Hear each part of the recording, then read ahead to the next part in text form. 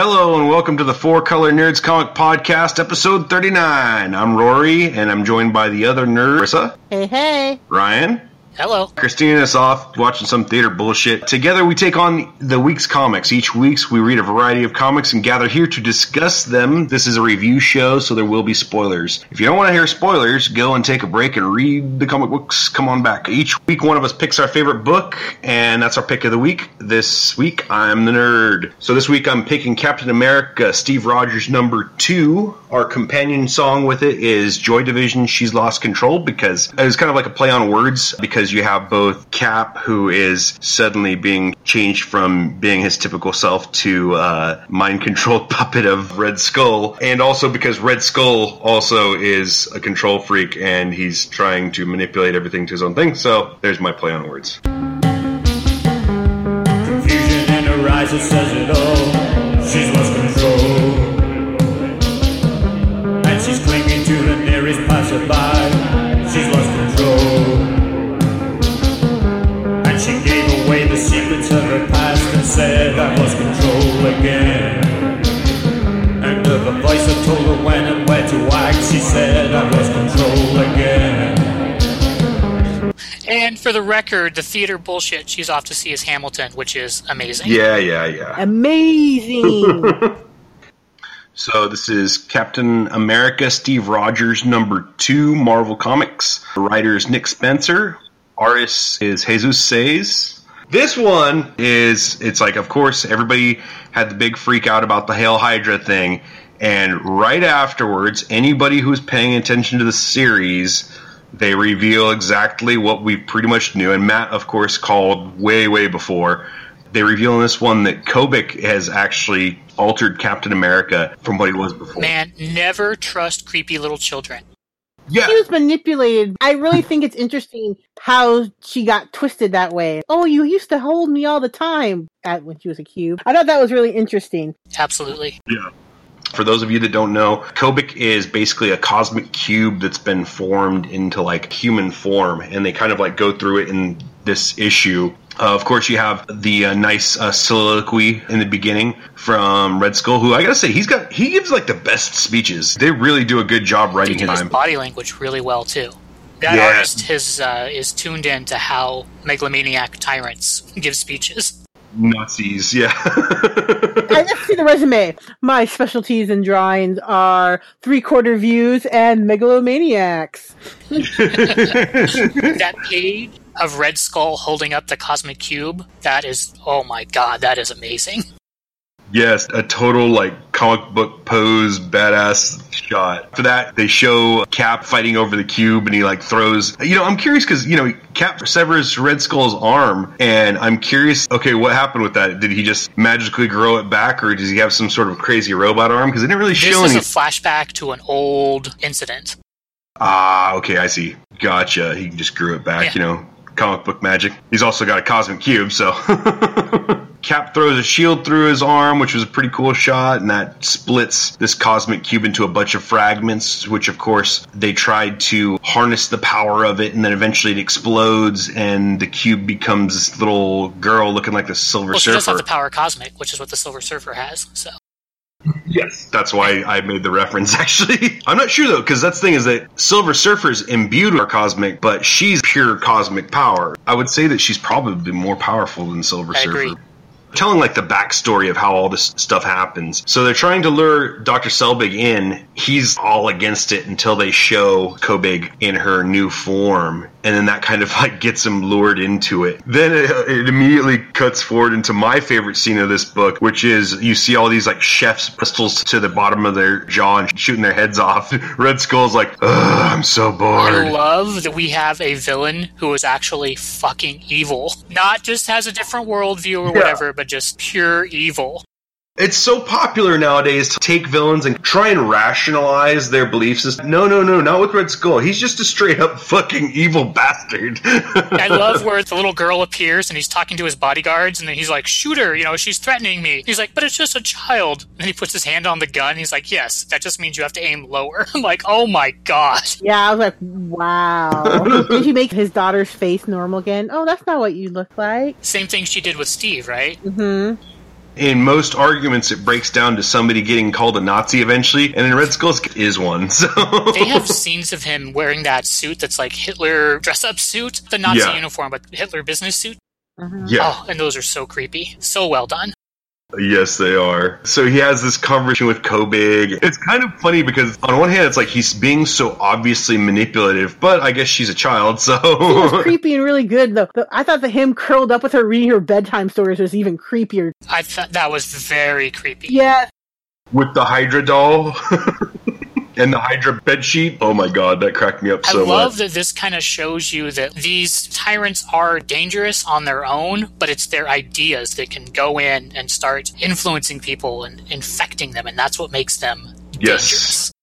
Very much so. And they made the joke about the yellow and green jumpsuits. You can see this has been building up for a long time, because you have the whole thing with the Red Skull having Xavier's brain back from Uncanny X-Men a couple years ago, through Pleasant Hill, through to this. Like, this did not come out of left field. This is drawing together threads that they've been weaving together for a long time. And they all came together in a surprising and convincing story with badass art. They really weaved everything together, and explained everything that's been going on in a cohesive, entertaining fashion. So it's like, whether you've been following this run the entire time or whether you're brand new to the run, you get to get all the information. You don't have to go tracking back 20 fucking comics to go to it, but you're still entertained, even if you know all this information. Yeah, I like that when they do the flashbacks, they are showing you things you've seen before, but it's from a different point of view. So it is kind of new information, so it doesn't feel tired. Some reacts are just like, here's some panels from previous issues, and this is like, no, here's the shit you didn't understand that was going on.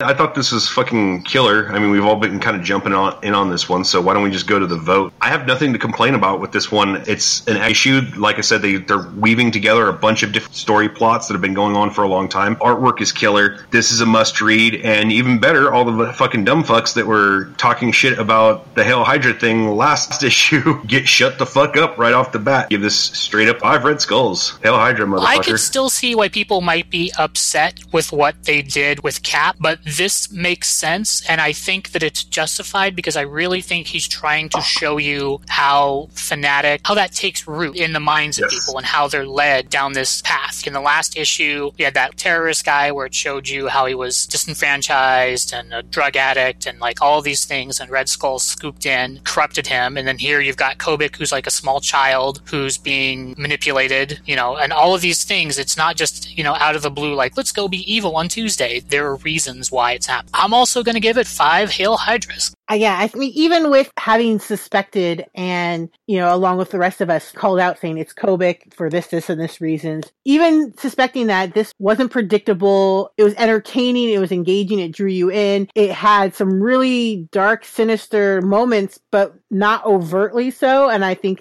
the bedtime story to me was even creepier after seeing the really creepy stuff of them shooting themselves and so how evil he is. It's that juxtaposition that really made the story flow and like really ingrain itself into a really good storytelling. And out of that, I give it 5 bedtimes. Oh, shit. Another unanimous 5-star book. Captain Marvel #6 from Marvel Comics. Written by Ruth Fletcher Gage and Christos Gage. Art by Chris Anka. Colors by Matt Wilson. So this is the book that is kind of showing you why Carol is so strongly believes the way that she does about what's got to happen. That she is the one who has to confront world-changing and threatening upper management. Yeah, seriously. So it starts with her saying how she never wanted to be the boss, so much paperwork and all that shit, but she really likes being in charge. It's something that kind of surprises her that she likes it so much. So this has another party, which Marvel throws the best party. Ain't no party like a Marvel party. Alpha Flight is having an anniversary party for Captain Marvel for 6 months of not dying. This occurs obviously before Civil War II takes place because Rhodey is there.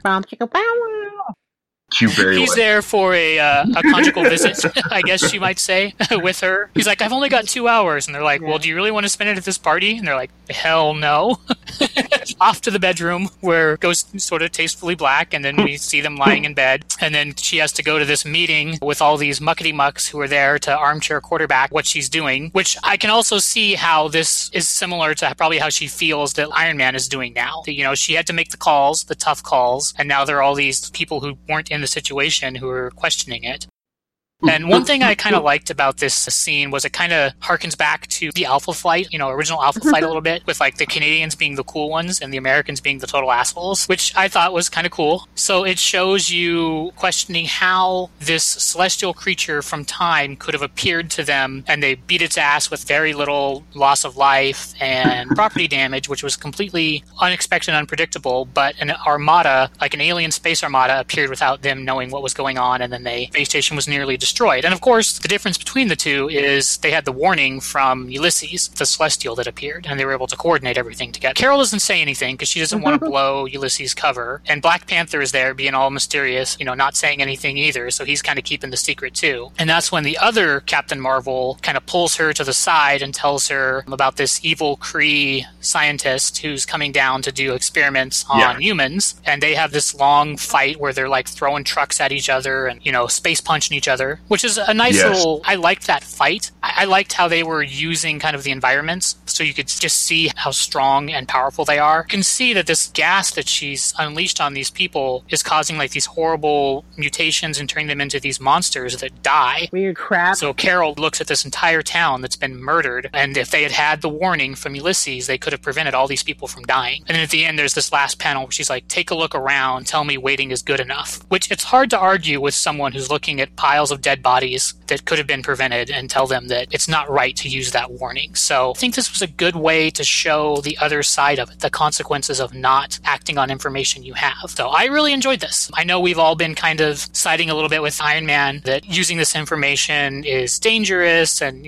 punishing people before they actually do anything can lead to problems and is kind of a little bit of like a fascist move in a way. But it's hard to argue with the soldier who has to see all the dead bodies that they shouldn't act. I enjoyed the perspective. I like that Civil War is not simple, that there's no one good side, that everyone has a valid point of view. What did you guys think of it? I actually kind of felt this was boring. I really didn't like it. I liked the part with Rhodey. I thought that was interesting. Got irritated at all, like, the upper management, like you mentioned. Like, I was like, oh yeah, that sucks. I can see why she's like that. But the rest of it, I was like, bored. Over with. Where's the fucking... You were bored of people throwing dump trucks at each other and fighting? Yeah. I was just like, weird, ugly crab men. Okay, wah. Sorry, Carol. Sorry, murdered town of Bull. It's the Marvel Universe. There's not something being mutated or blown up. It's not a normal week. Oh, you're so Team Iron Man. I am. And I think that's part of kind of skews my view. But then again, some of the more political, like, wordy ones usually don't capture my interest very well. Like I said, I don't think it's bad, but I personally was bored. I'm like, can I get over with this? It's just me, I think. Totally Chris's opinion. Where's the titties at? Tasteful fade to black my ass. Come on.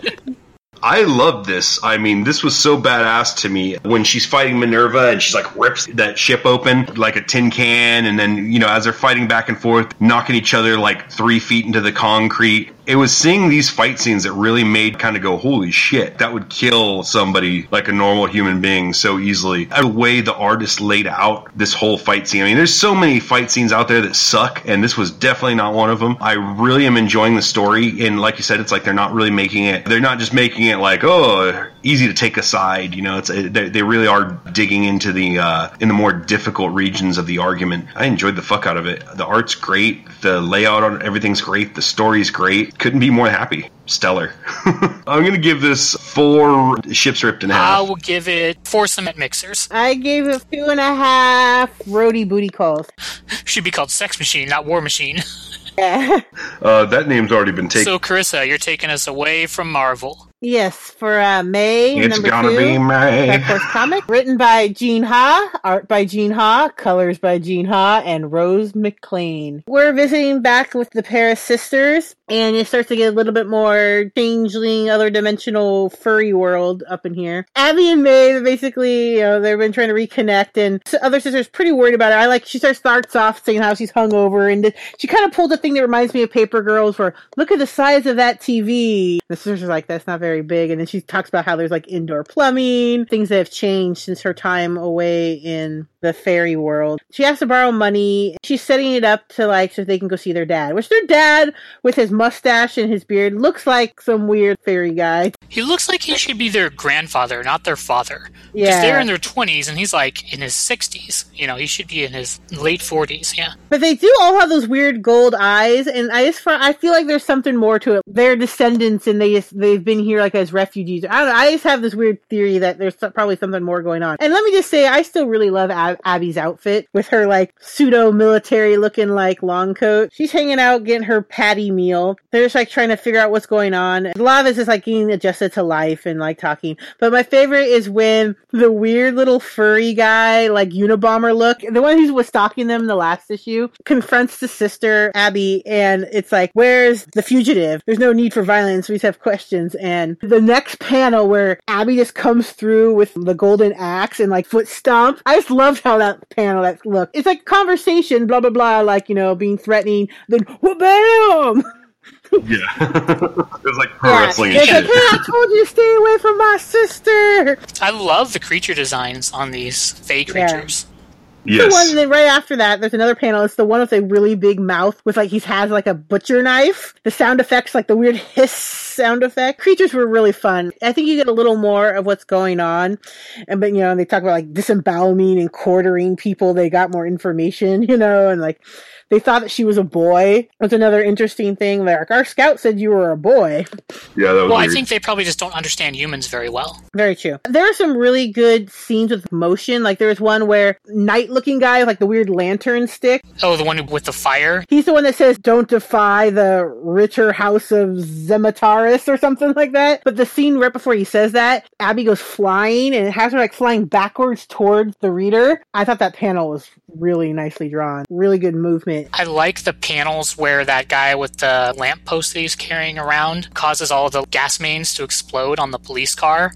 And you get to see just how much like chaos and damage they can inflict, you know? Yeah. They're very dangerous. Sister's trying to get away, and there's a fire, and they're freaking out. Pulls like an Aunt Beru, Uncle Owen type of scenario. It's absolutely the feel I got from that scene. You have the older sister saying that it wasn't their dad. He's taller, you know they are. I think this one was definitely a lot more interesting than the first one. I also like little nerd nods in the background where the little thing from Princess Mononoke on the window, the tree spirit on the windowsill. They talk about recording all the Doctor Who episodes. They refer to things as like being like Warcraft. I found it a lot more interesting. You see where the sister goes through like this monolith to get to that world, but then their friend blocked to their friend, which I think that is why I had that idea that maybe it's a familial thing with their eyes being so distinctly weird how they're drawn compared to anyone else. Yeah. I think you're probably right. I really enjoyed seeing more of those Fae creatures. I thought each one was really distinct. You had the little furry guy that you were talking about, and you had the guy with the big lamppost, and the one with all the blades, and the giant cat thing that reminds me of like My Neighbor Totoro. Yeah. Who hasn't really said or done anything yet. I love the cat design, character design. That's my favorite part of the book. The art is still a little weird. I appreciate the seeing things I haven't seen before, so I'm adjusting to the art. I like the art more this time than I did the last time. I'm not sure if there's because there was more happening and there's more flow. It just wasn't a bunch of the people talking. Still does look computer, like it's done on the computer, like digitally. It grew on me. I liked it a lot more this issue than I did the first one. This reminds me, like visually, of like an anime version of either Beetlejuice or Coraline. Just in the inventiveness of the Fae creatures, how unique and different they look. Interesting. I fucking loved it. You guys need to start listening to Big Daddy Rory because I think last time we covered this, I think I was the only one No, that really... motherfucker. I'm the one who gave it the highest rating. I had reservations for it, but I still gave it, I think, 4 stars. But your whole thing was you like seeing things you've never seen before. I remember that line. Yeah, and, you know, that's what I kind of like about this is, you know, especially this episode I thought was great when the Fae fight and he's just, like, blowing up gases and cars and shit. I really enjoyed that because whoever really thinks about stuff like that, like what's underneath the ground or in the streets or anything like that whenever we have these big superhero fights. So it was cool that somebody had actually came up with something like that and thought of, hey, you know, if somebody's going to do something crazy, well, then it might cause some secondary damage. I do enjoy the artwork. I think it's unique. It is obviously, it's not like these are like hand paintings or anything like that. They're obviously using a digital medium, but I mean, they do it right. It looks good. The storyline's interesting. It's basically like Peter Pan on fucking crack. or something. To me, like, that's what I like about this. Is it's got a very Peter Pan-esque feel, but it's just off the fucking rails along with it. I'm enjoying it. If this comic does take off, I'd love to see some girl cosplayed as Abby. I really do like that hat that she has, that little purple hat. Yeah. Yeah, it's definitely a cool costuming, that's for sure. I gave it a good 3 1/4 where you record all the Doctor Who episodes for me. I will give it 3.5, Leave My Sister Alone. I enjoyed this one better than the last one, pretty much. I'm going to give it 4 exploding cars. This shit was badass. All right, so we got Black Panther #3, Marvel Comics, written by Ta-Nehisi Coates, art by Brian Stelfreeze, colors by Laura Martin. So we are picking up where we left off with Black Panther. Now, we've gotten lucky this week with the soliloquies. So they start off with the soliloquy from this new villain. I love this opening scene. For what they're depicting, it's got this dried up plains kind of look to it, but they make it look so nice. The coloring on it is spectacular. It looks like some sort of savannah shot done with a picture at dusk. You know, it's just really pretty. In enters the new villain with the soliloquy about making an illusion that he's some sort of, you know, when I was a tree, this happened, that happened, and going through this whole thing. It shows like this cool periods in Wakandan history, a bunch of different wars that happen. You got a little Dr. Doom hiding in the background there. He's like the spirit of the land, I think. Yeah, that's what I was getting out of it, too. I wasn't sure whether he was actually the spirit of the land or, you know, kind of like how Storm has her superpowers and stuff like that. Is he actually the spirit of the land, or does he draw his power from the land? I don't know.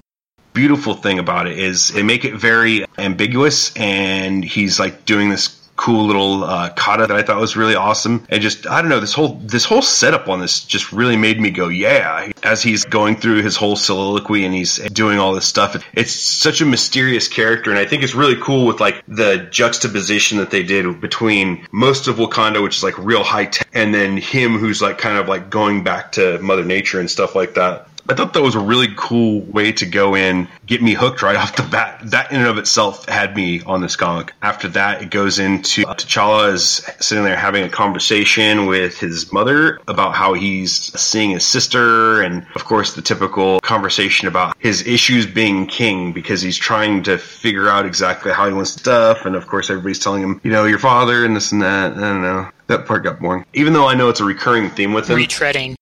Yeah, they're overusing it, I think. It's like, okay, we get it. He's, you know, the hereditary king and all that stuff. You know, he's got big shoes to fill. But it does put out a little bit of interesting information, you know, where she's saying he's not blind. He has clarity, referring to him figuring out what he wants to do with ruling and his people and all this stuff. They're having this basically a civil war on their hands. Well, they say it's not that he doesn't see, that he's blind to what's going on. He sees too much. Like he's almost like overthinking it. Too many angles to consider. Yes. Yeah, exactly. So you have the scene, the Midnight Angels show back up at one of their bases, and it looks like everybody's been slaughtered. So they're like concerned about that they can't keep safe. They're basically like trying to do all this stuff on their own, and there's only 2 of them. They're talking about how they can punish the guilty, but can they protect the innocent? And that's the hard part they're having, is that their enemies are just basically hitting their camps while they're gone. So it's creating a fucking problem. The scene that happened next to was the interesting one, was when they go into the plane of ancient memory. So they enter the plane of ancient memory, which has like, that's my favorite part, actually, was that one. Like a universal subconscious memory of the Wakandan people. She starts talking about how before Vibranium was around, before we had all like the technologies and stuff, there are like secrets that we knew. And once again, she's like talking about how it's like we had power before, it's just not in the same thing. And once again, I feel like they're going back to draw the nature versus technology. I agree. I also like how they brought in the drum, and that in like American history with slavery, the drum is extremely important to be able to pass like messages along. So I thought that was kind of a cool. It's also it's pretty much like man's first instrument. Also, it's like one of the most ancient instruments that we've used. When you talk about getting down to like a more primal early man, yeah, it's the heartbeat.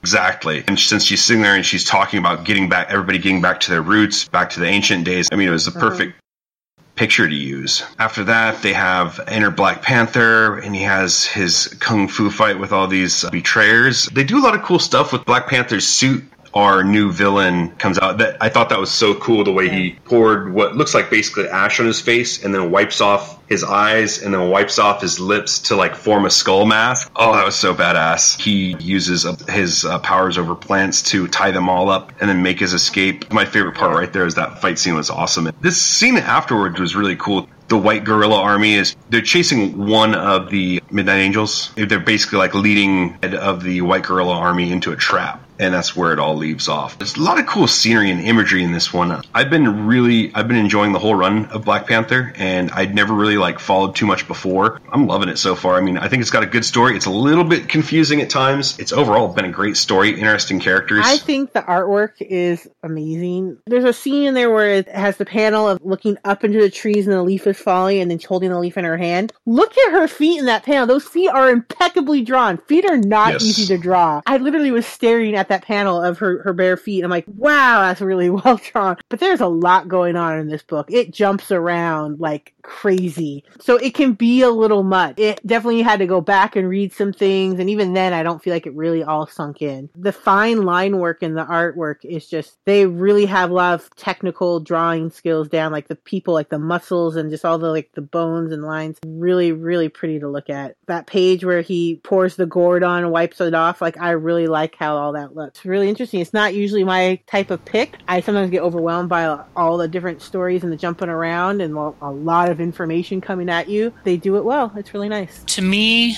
this felt like poetry rather than prose, both visually and storytelling wise. Especially the prologue and the end part, it's beautiful. The coloring lends to both that sense of desolation in the beginning on the savannah, and then the lushness in the jungle when it rains at the end to restore the people in Wakanda. It's really a beautiful book. My only objection to this book has been that there are too many storylines. I still feel like that one part with Black Panther talking again about the burdens of leadership, that probably could have went, but I felt like this one slowed down a little bit. We got to spend a little more time with each scene. Probably only maybe an extra page on each scene, but it makes all the difference to give you that kind of that breathing space to absorb what's going on. It's like a waking dream, a lot of this. There are parts that to me feel more metaphorical about what's going on than literal, and then there are parts that are very literal, so it kind of mixes that waking and dreaming elements.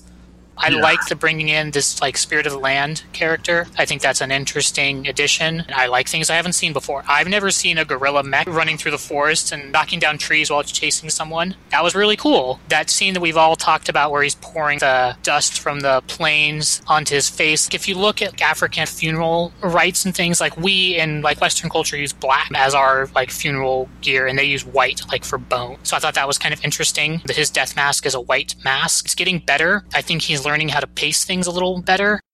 I love this comic. I agree that there's a little bit too much going on. I'm even getting confused trying to do a recap on it. So there's a little bit too much going on. I wish to simplify it just a little bit. Visually, this comic is amazing. The storyline is great. It's just there's a lot going on. I'm going to give it 4 death masks. It could easily be a 4.5 or a 5 if they just tune it in just a little tiny bit. Comic book is really good. If you're not reading it, I you should. give it 3 Calamity Surrounds Us. I will give it 4 White Guerrilla Armies. So I'm still staying in the Marvel Universe. Very tonally different here, but equally enjoyable to me. It is The Unbeatable Squirrel Girl #9 from Marvel Comics, written by Ryan North, pencils by Erica Henderson, inks by Tom Fowler, colors by Rico Renzi. I really enjoy The Unbeatable Squirrel Girl, and I never thought I would. The tone of this book is great. I love all the little notations down at the bottom of the page and just the kind of easy sense of fun that it has. It's a fun book to read. It doesn't take itself too seriously, but it still kind of addresses some serious topics in an interesting way. So this is Doreen is on her horrible date with the truther superhero guy. I don't know if you guys read number 8 or not, but she's been trying to date, and she thought this guy was a superhero because of his screen name, Hawkjock. So she thought he had the powers of a hawk and a jock combined together, but he doesn't. The whole time, all this superhero stuff keeps happening in front of him, and he doesn't believe it. The truth is out there, and it's all a government conspiracy. Mole Man shows up and is really mad at her because she has convinced Kraven to go and start hunting superheroes. He started out in the oceans, and now he's like down in the bowels of the Mole Kingdom hunting things. So he's really pissed off. I really like that Squirrel Girl is really good at talking to supervillains and making them her friends. I mean, it kind of backfires a little bit here, but I like that she actually talks to them and can really empathize with them. I love the trading card too. The Deadpool supervillain trading cards, they're just awesome. I love the panel that looks like all the old Victorian, fisticuffus looking. That was really good. And I love that when Mole Man talks, he's like super old-timey because he's really old. Basically, he explains that he's, the surface world treats him like garbage and literally dumps garbage into his kingdom and buries radioactive waste there. And she's like, you know what? You're right. If I was you, I'd be mad too. So she's kind of sympathizing with him. She's like, well, we can get Thor to like throw all this stuff into the sun. We can work all this out. So I appreciated that she actually talks to them and can see their point of view sometimes. So the part where I knew that things weren't going to work out super well for him is when he's talking to her and he calls her Milady. I was like, oh God. Mole Man is a nice guy. He really likes her and wants her to be like his mole queen, and she tries to let him down easily and explain to him that it would never work because she is a squirrel girl and there are no squirrels underground. So then he goes and lowers Central Park into his kingdom so that there are now squirrels underground, and she has to battle him. I really liked Mole Man in here. I've never been a huge fan of him. He seems like a very outdated villain, which I appreciate that they played with all of his archaic way of speaking, and it's very funny. And I think it kind of also shows how these creepy guys who think they're entitled to attention can be. So, I mean, that's not an experience like I obviously have, but I really felt that kind of drove that point home without being too over the top with it. I enjoyed it. It was funny. The art was enjoyable. The writing is spectacular and hilarious. I dug it. I mean, it's good. It's funny. There were definitely some chuckle parts in there. I think just for my sense of humor, though, it was good, but just glad when I got to the end of this one. I was kind of getting tired of it by the time I got there. I don't really want to talk bad about it because I don't think that it was a bad issue. It was funny. I just think the humor that they were using just doesn't quite align with my sense of humor. It was entertaining, though. They did some funny shit. The Twitter feed. Favorite. Oh, my God. So it's all great, but my favorite part is her response to Tony, like, oh, God, never date Brad, Tony. Never do it. He's like, I wasn't planning to. Died laughing. I don't know why. But that whole thread, that whole picture, I don't know, lately, Marvel, I've been loving the opening panel, the title pages lately. They're just so funny. Yeah, they're using that real estate really well. Little thing, but it just adds so much. Just like, the whole unshaven Kraven and Darkman Tony one. I really like Squirrel Girl. I think it's really cute, the issue. And besides the Victorian panel, I hate the artwork. Really? I understand it's something different. I really don't like how she's drawn. I just think there's parts I like some of the creatures I think look good, but her face just pisses me off. I don't like how she's drawn. I like that she's not your typical looking superhero, that she's not super thin and busty, and that she looks like a more normal looking person. But that's fine. It's the style. It's not how she's drawn. It's the style. I've seen her drawn in other ways. In the Howard the Duck when she appeared, she was fine. They had her drawn on one of the Patsy, the Hellcat ones, and it was fine. It's just something about this particular artwork I just don't like. It worked for Mole Man and some of the creatures look fine, but the people, I can't stand the people.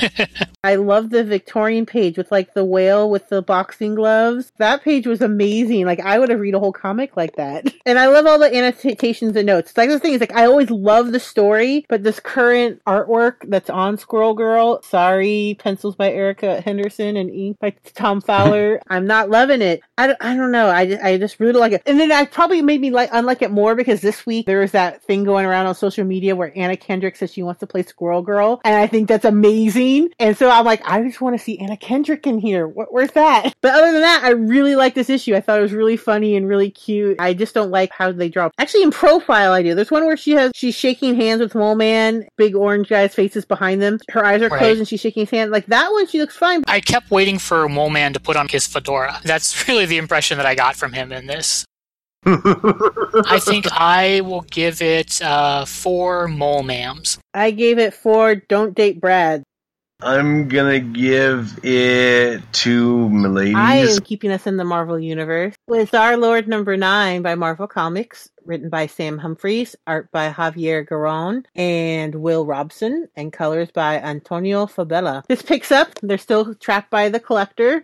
and he is trying to get information out of Kitty, where they last left off. He's trying to get more out of her, and she's like, no. Because he tries to start her off with, tell me about your childhood. And she's like, no. I will tell you why we broke up. That's what you asked for. And then you'll give me what you said you agreed to. How Peter, when he got elected as King of Sparta, she was like talking to him and he was just basically ignoring her. And she said, okay, well, don't forget this one thing coming up. And he's like, yeah. And then she disappeared. She felt neglected by him. There was like a couple different scenes of him just like, yeah. And then the Guardians were living in the ship on the Milano, on the planet. He never came down to see them, nothing like that. He forgot her birthday, which was like the big thing. And basically she shows up, and this is when she becomes Star-Lord, and she throws his stuff at him. She's like, because you're not living here anyways, here's your stuff. Dumps all his CDs on the lawn, yeah. As people do, you start one-upping, and you things just blurt out of your mouth in the middle of a fight. And Quill, mad with power and being in charge and king, is like, take her out with the trash, I don't even know her. Oh, my favorite. There's some henchmen or whatever on the side going, is that new Star-Lord? Can she do that? She just took his coat. They're like him getting all flustered because, he wanted her help with speech, and they're like, no jokes. He's like, I know some great jokes. Being Quill. I still want to use that line one of these days on somebody. In a vindictive move, steals his speech and leaves a sign saying, I took it out with the garbage with me, or something like that. I love that. And she's like, I'm not proud of it, but I did it. This is what I did. I left before he could get retribution. With no speech, he ended up doing what they didn't want him to do, which was tell jokes and come across as an imbecile and lose the faith of the people of Sparta in him, which is not hard for him to do, Quill. The Collector, it's like, excuse me a moment, and he puts a tear in a vial. This is my most saddest tear ever. And you feel like he's really into the story, and then she cold cocks him with a celestial being tooth, and you see little Star-Lords and kitties dancing like the stars, and then he's like, hurry to Quill, I know exactly where she's going. And he runs, and he gets there, and Quill's there. He's like, did he come to go break him out? My favorite line, Roy, yours is the trash one, my favorite line was, well, where'd she go? Hall of Forgotten Subplots? I the guns and pouch exhibit. My action figures, but yeah, the forgotten subplots. I thought that's hilarious. As someone who reads comics, I was like, oh my god. Then there's a sound, and he's like, oh no, the menagerie. And she comes in with like an army of creatures. Like Dupe and that not Silver Surfer, the one we saw from Howard the Duck that's like the Bronze Surfer. Hey, it's the one from Howard. They break Quill free. He's like, no, kind of thing. And so he's trying to gather them up, and they're like, brains, it's what's for dinner. And the fight scene with him, all the menagerie, them trying to get away, and there's still tension, not hunky-dory. And there's lots of great lines, like he references Lost in Space. It's a really realistic type of couple fighting, I think. Yeah. I totally Very agree. legit, I guess is a good word. And then they're gonna make up, and then I love it that the thing knocks them out, they get hit, and they go flying. And then what is with Beefy Groot there at the end? He looks super weightlifting. He's been I dead, do though. like that they're still continuing their contest, though. Do you even lift? Yeah. Do you even Groot? The only thing I really had issue with, I don't like how Peter and Kitty are drawn in this at all. I like the way Kitty looks. I don't like the way They Peter look looks. like they look really dumb. I don't know, their eyes are small for their head and some. Their They're eyes too are close, really, really And bugs me, cross-eyed. really bothers. I like the story, I want to hear what's going on. Oh, but it just drove me crazy. Rocket's fine. Even Beefcake Groot looks okay, I guess. And the Collector looks really creepy. Sleazy, actually. Yeah, he looks hella sleazy. Looks like Space Hugh Hefner. I was talking about how Squirrel Girl wasn't really my kind of humor. Star-Lord is the exact opposite. They've got my goofy-ass sense of humor nailed. I was laughing my ass off this entire episode. When you guys were talking to me about where Christina was at, and you guys are telling me, I kind of felt like when we looked at the scene where the guy's talking to the ship, and he's like, theaters, it's like they're talking about fancy shit. That scene right there completely takes what you guys are talking about. That's how you feel about Hamilton? I'm all, ooh, fancy. Yeah, I don't give a shit. I love this episode. There's all kinds of funny shit that happens. They always draw in little jokes everywhere. It's one of those books where it's you can go back and you can look for lots of stuff, and you're going to find more shit hiding every time you look through it. Something I definitely enjoy about this one. I am with you, Carissa, on the art. The art is a little bit wonky. Well, I enjoy most of it. Kitty and Peter. Their eyes are too close together. They're cross-eyed, which is weird. I don't know, just their general proportions aren't correct. They look like halflings to me for half of the weird childlike drawings. So that part I wasn't really digging on so much. It was kind of distracting, but at the same time, it's such a goofy-ass, hilarious comic book that I was able to overlook it. Otherwise, I enjoyed a lot of the art. There's a lot of cool stuff going on. I like it when Groot goes and works out, man. I thought he looked good with little muscle on him. It was a funny book that had some, I think, really truthful moments in it that I just didn't care about. Like, I was amused the whole time, and there are parts where Kitty is talking about how they fight that I thought were very told the truth about when couples fight. But overall, I do not care about this story, I think is where I come down on it. Nothing wrong with it, just not my cup of tea. I gave it 4 Halls of Forgotten subplot. I will give it 3 brains. They're what's for dinner. I'm going to give it 4 Beefcake Groots. Away from Marvel into Appalachia. Yep. I've got Hillbilly #1, Albatross Funny Books, art by Eric Powell. I have an Eric Powell print on my wall that I'm looking at right now that I bought with Carissa when we were at Comic-Con for the first time. Ryan's got it on a feeling rather than his wall. Hey, don't judge.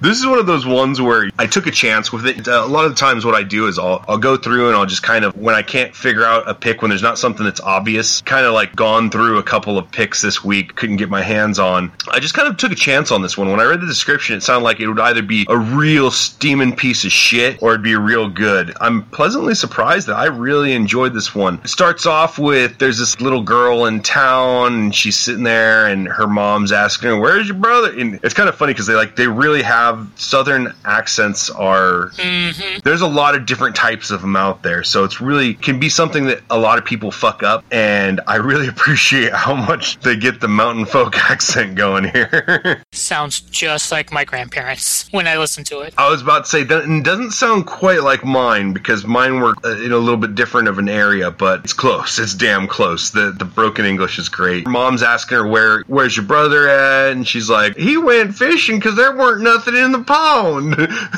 Flashes forward to he's out and he's going fishing, and then he kind of like smells something. He looks over and he finds a strawberry patch, and so he goes like digging through, picking some strawberries and eating them, and all of a sudden this hand starts coming out of a shadow and it's like, who's picking Gilda's strawberry patch? This like witch looking thing, puts the kid to sleep, and then just as the multi-jointed arm is reaching out to get the little kid, this giant like cleaver looking thing hacks her hand off. Enter our main hero. The funny thing is he's like, I'm sure of 2 things. Today's Tuesday and the witch is going to die. And she goes, but today's Wednesday. He's like, I'm sure of 1 thing. Reminds me of, I'm here to chew bubblegum and kick ass, and I'm all out of bubblegum. Things it made me laugh, especially when she's like, but today's Wednesday. He's like, I'm sure there's 1 thing. So he like hacks the witch in half, wakes up the little kid, and he starts talking to him, and kid if he knows any stories. So the kid tells this story. He basically asks the kid to tell him a story. So he tells this little short story. The kid asks him if he knows any stories. So he tells his story starts talking about how this lady, she all of a sudden was pregnant, and they weren't sure whether it was because of incest or because she was, messing around or anything like that. Keep in mind, this is like set way, I assume significantly backwards in time. So this feels very Depression era. Yeah. Very much so by like their dress and all that stuff. Townspeople, they're not sure if, how this lady got pregnant, whether it was from some incest or some drifter or preacher or what. Either way, the sin falls on her. Then her child's born and is born without any eyes. And so the town folks think that she's cursed because she's a sinner. They force her to live outside of town. Kid basically grows up out there. And they basically indicate that it's dangerous, that there's like flying snakes and wolves and all kinds of other stuff that might get at him. He then tells about there's like this tomboy that's inside town named Esther. She doesn't really like fit in with anybody because she's a tomboy. So she's sneaking off with a bow. It's basically a huge fucking crossbow. Giant fucking ballista, basically, yeah. Her dad or grandpa with his sword and the hound with the huge saber teeth was bizarre. It's interesting how they're mixing basically like mountain country folk and like this almost like fantasy like Conan kind of imagery going on with it. So she sneaks out of town because she's, going to, hang out with our protagonist here, Rondell. That's right. His name's Rondell, going out go hunting. And so there's this big giant boar that they're going after. And it's hilarious because they're shooting this crossbow that's like the size of them. And she's like, hold still, I got to get the shot just right or he's going to kill us. And then two boys that were from inside town that don't like the girl because she's a tomboy decide to shoot him with a slingshot. So they miss and the boar chases him off a cliff. Well, he chases the boy off the cliff. The girl stops short, but the boy, since he's blind, just goes running and falls off the cliff. Then when the boy wakes up, he finds this crow, and the crow's sitting there, speaking, telling him to set me free. It's in this trap. So he sets her free, and it turns out that it's a witch that was trapped by another witch and couldn't be set free, so she decides that she's going to give him a gift. And since in this thing, witches are in league with the devil, of course, one of the gifts that she gives him is this cleaver that was taken from Satan's kitchen. And so because Satan's so evil that anything he touches is given power, well, then his meat cleaver is basically this powerful weapon that she gives. Mm-hmm. Well, they explain that witches can only be killed by more powerful witches, and since Satan is the most powerful of them all, that this can kill any witch. Giving him this big badass weapon. I like when she demonstrates herself. For example, this is the devil's ladle. Hits a dude in the head and he goes to dust. Reminds me of the cosmic toothpick thing from Star-Lord. Totally. It's just a weird goof. She gives him that. She decides that she's going to give him another gift. And of course, everything, they explain in this, all these gifts, it's like they have a price, because, of course, it's basically consorting with evil and whatnot. But she decides that she's going to give him sight. So she cuts slits in his eyes, and he's got black eyes inside of his head that weep black oozy shit. So when she does that, she's taking him home to his house, and his house is burned down. So then she knows that there's a rival witch that saw what he had done by helping out her. So she also just blames the rest of it and says that his mother died by this rival witch also. So she's basically manipulating the kid into killing off her rival. And so he goes heartbroken, of course, and he decides that he's like, I'm going to hunt down Eldor and make her pay for what she done, but I ain't going to stop there. And so he turns around and he kills the witch that gave him all this power. And then he is talking with the kid, and the kid's asking about how much of it was true, and he shows him his eyes, but he also says, because people say that he fed people to bears, and he's like, oh, they're just stories.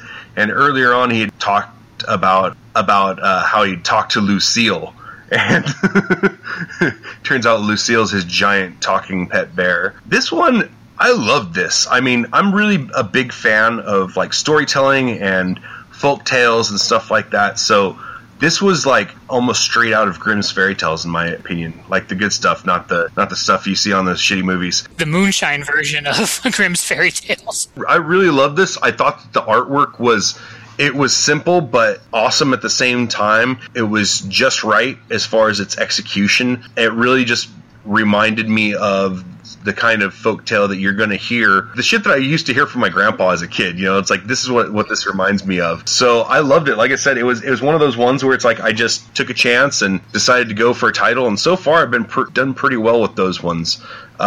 So yeah, I love the shit out of this. What did you guys think?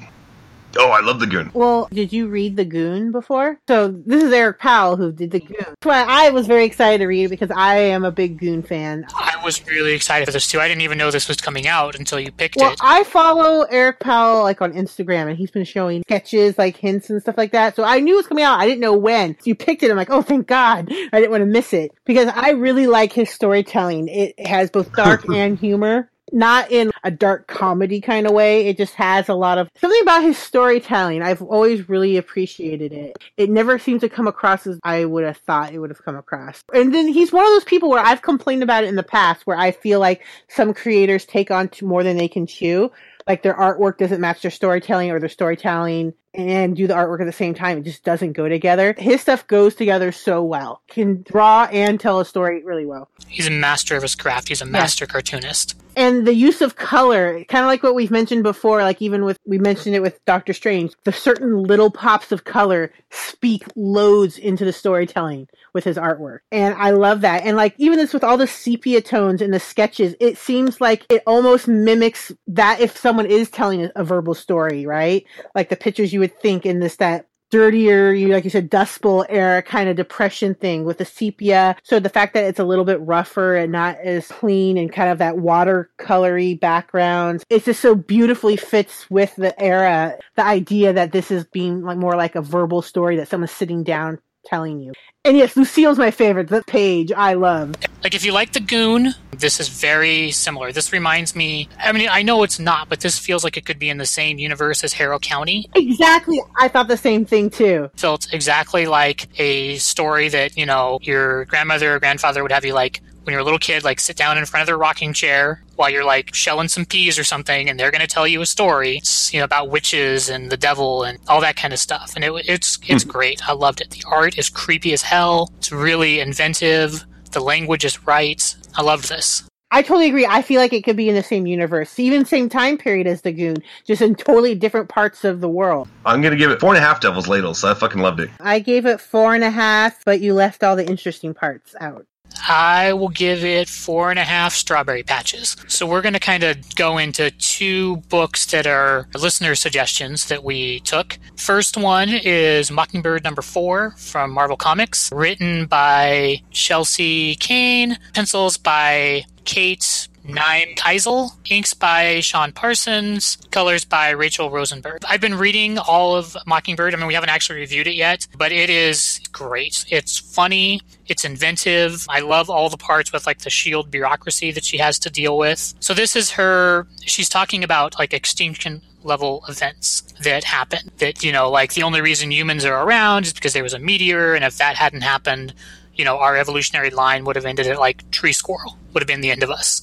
So she's talking about this, like, antelope die-off that it's happened in Central Asia before, and now it's happening again, and that it's not AIM, it's a total idea mechanic, so it's Tim instead of AIM that's trying to research this and weaponize it, and there's this, like, underground sea lab that they're doing their research in, so she kind of, like, scuba dives down into there and is investigating it. And there's these, like, funny parts where she's using this, because she's a, like, world-famous scientist herself. So she's got this neurotoxin where the first warning sign is, like, you can't feel your tongue. So she's talking to all the people who are getting ready to dissect Clint, Hawkeye, her ex-husband. Like, I don't know if you guys read West Coast Avengers way back in the day or know that much about Mockingbird, but she has basically been injected. This is a recent change to her character, but she's an old character who has kind of these psychic abilities that were mentioned in, like, her first appearance, like, in the 60s and never mentioned again. Now that she's getting, like, visions that S.H.I.E.L.D. is interested in. She's been given the super soldier serum that Captain America has. And also, I think they call it the Lazarus effect. So basically she can't age as well. So she's got all this going on. So S.H.I.E.L.D. is researching her and investigating her. Clint, they're getting ready to dissect him. And she's in one of those, like, AIM, like, evil scientist outfits. Kind of looks like the evil beekeeper outfit. See on the thing that they have him on the table, the one in the background is holding, like, a photograph of like a photograph of an old, like Dutch masters of, like, a dissection, yeah. So that's where, like, the Tim scientists are like, I can't feel my tongue. And she's like, yeah, you're going to pass out. So they all, like, collapse down, and you get kind of these flashbacks of where they're having this argument, and it will cut back to previous scenes they've had in, like, couples therapy, where he's talking about how, if there was a neurotoxin in the air, why are they not affected? And she's like, well, I've dosed myself with small bits of it throughout the years to develop an immunity. He's like, well, what about me? She's like, well, I might have dosed you while we were married. So there's, like, a scene where they're in, like, couples therapy. She's talking about how he's such, like, a control freak and has all these secrets. And there's this line where he's like, my tongue feels funny, because obviously she's, like, dosed him before. And he's talking about how, like, she keeps all these secrets, and, she's like, why do you have to, life and know everything? He's like, I just asked you how many times you've been married before, not deep secrets, So they have this kind of interesting back and forth where they fight some agents. There's this kind of cool scene where she wants to trigger any mutations she has. So she has to put herself in this stressful situation where she goes into this room and basically drowns herself waiting for any mutations that are going to happen, which I thought was really interesting. And then at the end, there's a part where she wants to get the toxic, like the blood from these, like, antelopes that they've been analyzing. Clint in his Speedo is like, well, I managed to smuggle it out. She's like, really? How'd you do that? And he's like, you don't want to know where I have it. That reminded me kind of a little bit of Pulp Fiction with, like, the watch. She goes to get the vial and she kisses him. And there's this line where he's like, my tongue feels funny again, where like she's again dosed him with the stuff. And then there's a scene where she's kind of like, like kneeling before him, has like her hand on his stomach. And he's like, that's not a vial. I liked it. I thought the story was interesting. The art is good. It's funny. It's clever. They managed to tell like a pretty good story, but also have like flashbacks that are relevant. I liked it. Is it just me, or did this seem like very Archer-esque? Referred to us was by our friend who said that it had a lot of C-Lab references, which Archer definitely, I think, came about because of the popularity. Yes, if you like Archer, yeah, this has a very similar feel to it. This could easily fit in that world. So I ended up giving it 4 extinction level events. I'll give it 4 You're No Science Terrorists. I'll give it 4 That's No Vial. This one, just to give a little background before you launch into it, Rory. During the last episode, there was a question about Action Comics, about who the figure in the monitor, watching the monitors was, and I said that whoever sent me, the credible theory for it first would be able to pick a book for us to review. So we had a winner, one of our listeners, Malcontent, who's won previous contests from us before, gave me an answer to that question, which was so, I felt like blindingly obvious to me that I hadn't picked up. Basically, his theory, and I think it's probably true, is that is Ozymandias watching that, which makes sense because we've got, Rorschach showing up in, I think, in Detective Comics. You've got Dr. Manhattan showing up in Rebirth, that kind of stuff. So I think that's probably true that is Ozymandias in Action Comics. So for getting the first one, Extraordinary X-Men, yeah. Go for it, Ro. This is Extraordinary X-Men number 11, Marvel, obviously. Writer is Jeff Lemire. Penciler is Humberto Ramos. Inker is Victor Olazaba. I always say that one wrong. And color artist Edgar Delgado. So we start off, everybody's been trying to go into the future and retrieve these last pieces of mutant DNA, essentially, to try and stop Apocalypse from his evil take over the world, survival of the fittest thing that he's got going on. So now the X-Men have ran into the Horsemen of the Apocalypse. And so the main one at first is you've got Wolverine, who's been taken over by the Venom symbiote, which is really creepy. Yeah. Yeah.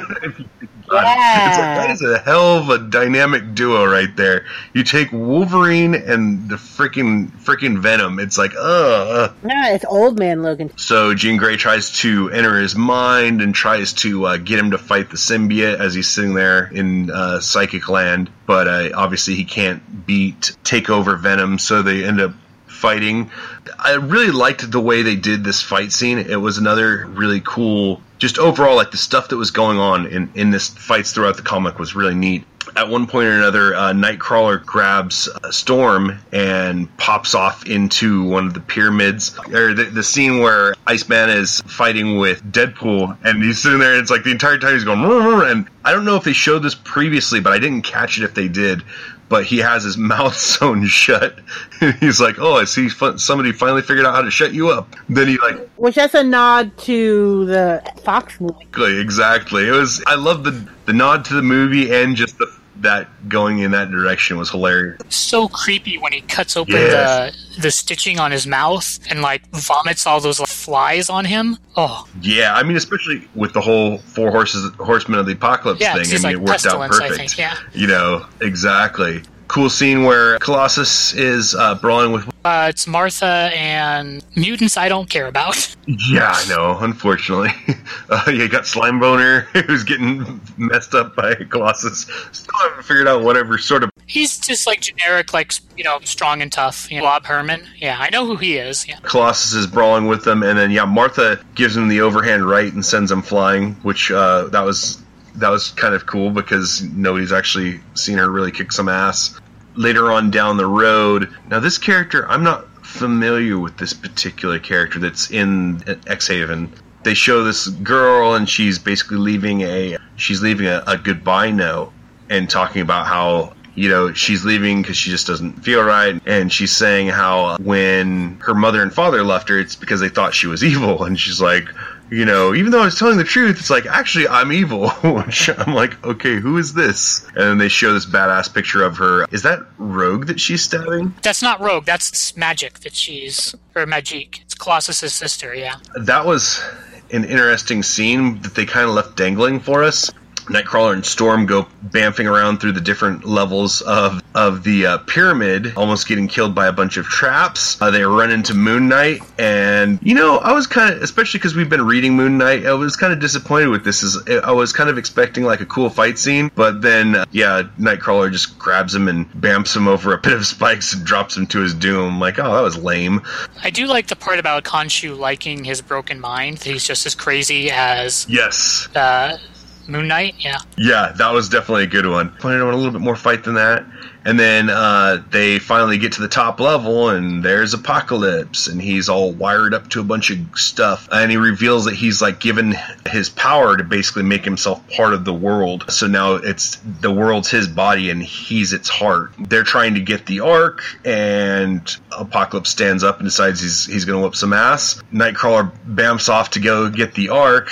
And then he's talking about how he's telling Storm how basically there's nothing she could do because he's the heart of the planet. If she kills him, everybody else on the planet dies because it falls apart. And then Nightcrawler pops back up and stabs him in the back, not realizing because he missed that whole conversation. So sometimes teleporting doesn't pay off. But that totally seems like a D&D adventure group role-playing thing party where someone who has that power would just bounce in and just do that thinking that they're helping and not realizing...